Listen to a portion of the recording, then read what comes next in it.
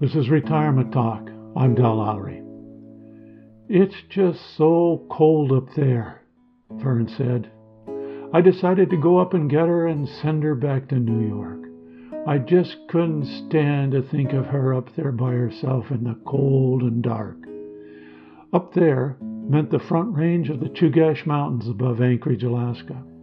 He'd placed a jar with his mother's ashes inside, towards the top of one of the mountains just that past summer. She had come over from Germany as a young girl 70 years earlier. She'd lived in New York City ever since, but she had visited Alaska a couple of times in the summer and thought the mountains were so beautiful that she asked that her ashes be placed there when she died. She never experienced the mountains in the winter. "Where do you want me to put your ashes?" my wife asked me this past week. So, I had just turned into my 70s, and now things were getting a bit more serious.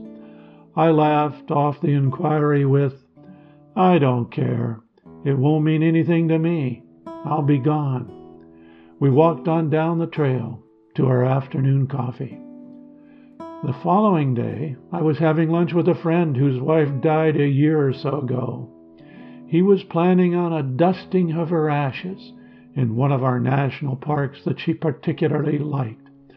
I suppose that is against the law. But really, who's going to stop him? And for that matter, I can't imagine why they should. What does it matter? I suppose there are reasons, but I don't know what there are. He told me that he had changed his mind. He didn't know what to do with them. He didn't want them sitting around in a box, but he didn't really know where to put them. He had asked his children, but they deferred to his judgment. So, he's left holding the box, so to speak. I had another friend a few years ago dying of asbestosis, cancer of the lungs. He asked that his ashes be scattered over Bellingham Bay. He liked to walk along the water and gaze out towards the horizon in his later days. When he had trouble walking, he would find a bench and spend an hour or so each day just sitting there, letting the sound of the waves soothe his aching body and settle his mind. We participated in the scattering of his ashes from a dock that extends out into the bay from one of our parks. There were perhaps a dozen of us gathered that cloudy summer morning. His sister and husband had come from the East Coast. The Unitarian minister said a few words, and then his sister talked for just a few moments about their childhood as brother and sister. Then we took turns, releasing his ashes a handful at a time, and they slowly swirled into the water. Brenda had brought some flowers and gently placed them on the water. They sat still for a moment and then slowly started moving away from the dock and out into the bay. We walked to the nearest coffee shop and shared stories of Dale and how he had touched our lives. It's been several years since we launched our friend on the bay. Our windows look out over the water, and my eyes go there first thing every morning. I think of my friend sometime during each day. He's out there in the storm. He's out there in the calm.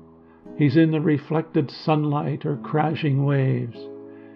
He seems to have chosen a great place from my point of view. When our favorite dog of 13 years died, we buried him in our backyard. We placed him in a corner of the yard that is little used, but is a beautiful little nook, heavy in foliage. We placed a flat slate stone over his grave, and then planted a miniature lilac bush next to it. Most mornings, I find myself walking over to that corner and just for a moment saying, "Hi, Zach. How you doing?" He responds just as he always did, with silence, but yet there's a sense of friendship. What we do with ourselves or with our family or friends when death comes is important to some. I don't think it is important to the ones who die, but it is to those that are left behind. We need to be comfortable with the decision. I'm not sure we want others to be reminded of us when they find a cardboard box in the attic. I would rather they thought of me when they looked to the mountains, the open water, or a bucolic spot in the forest. If I would have been Vern, I would have left my mother's ashes up in the Chugach Range. Winter cold and dark wouldn't bother her ashes, and I would probably be reminded of her every time I looked at the mountains. And I would probably say to myself, "How you doing, Mom?" This is Retirement Talk. If you have questions, comments, or stories to share, contact Del at retirementtalk.org.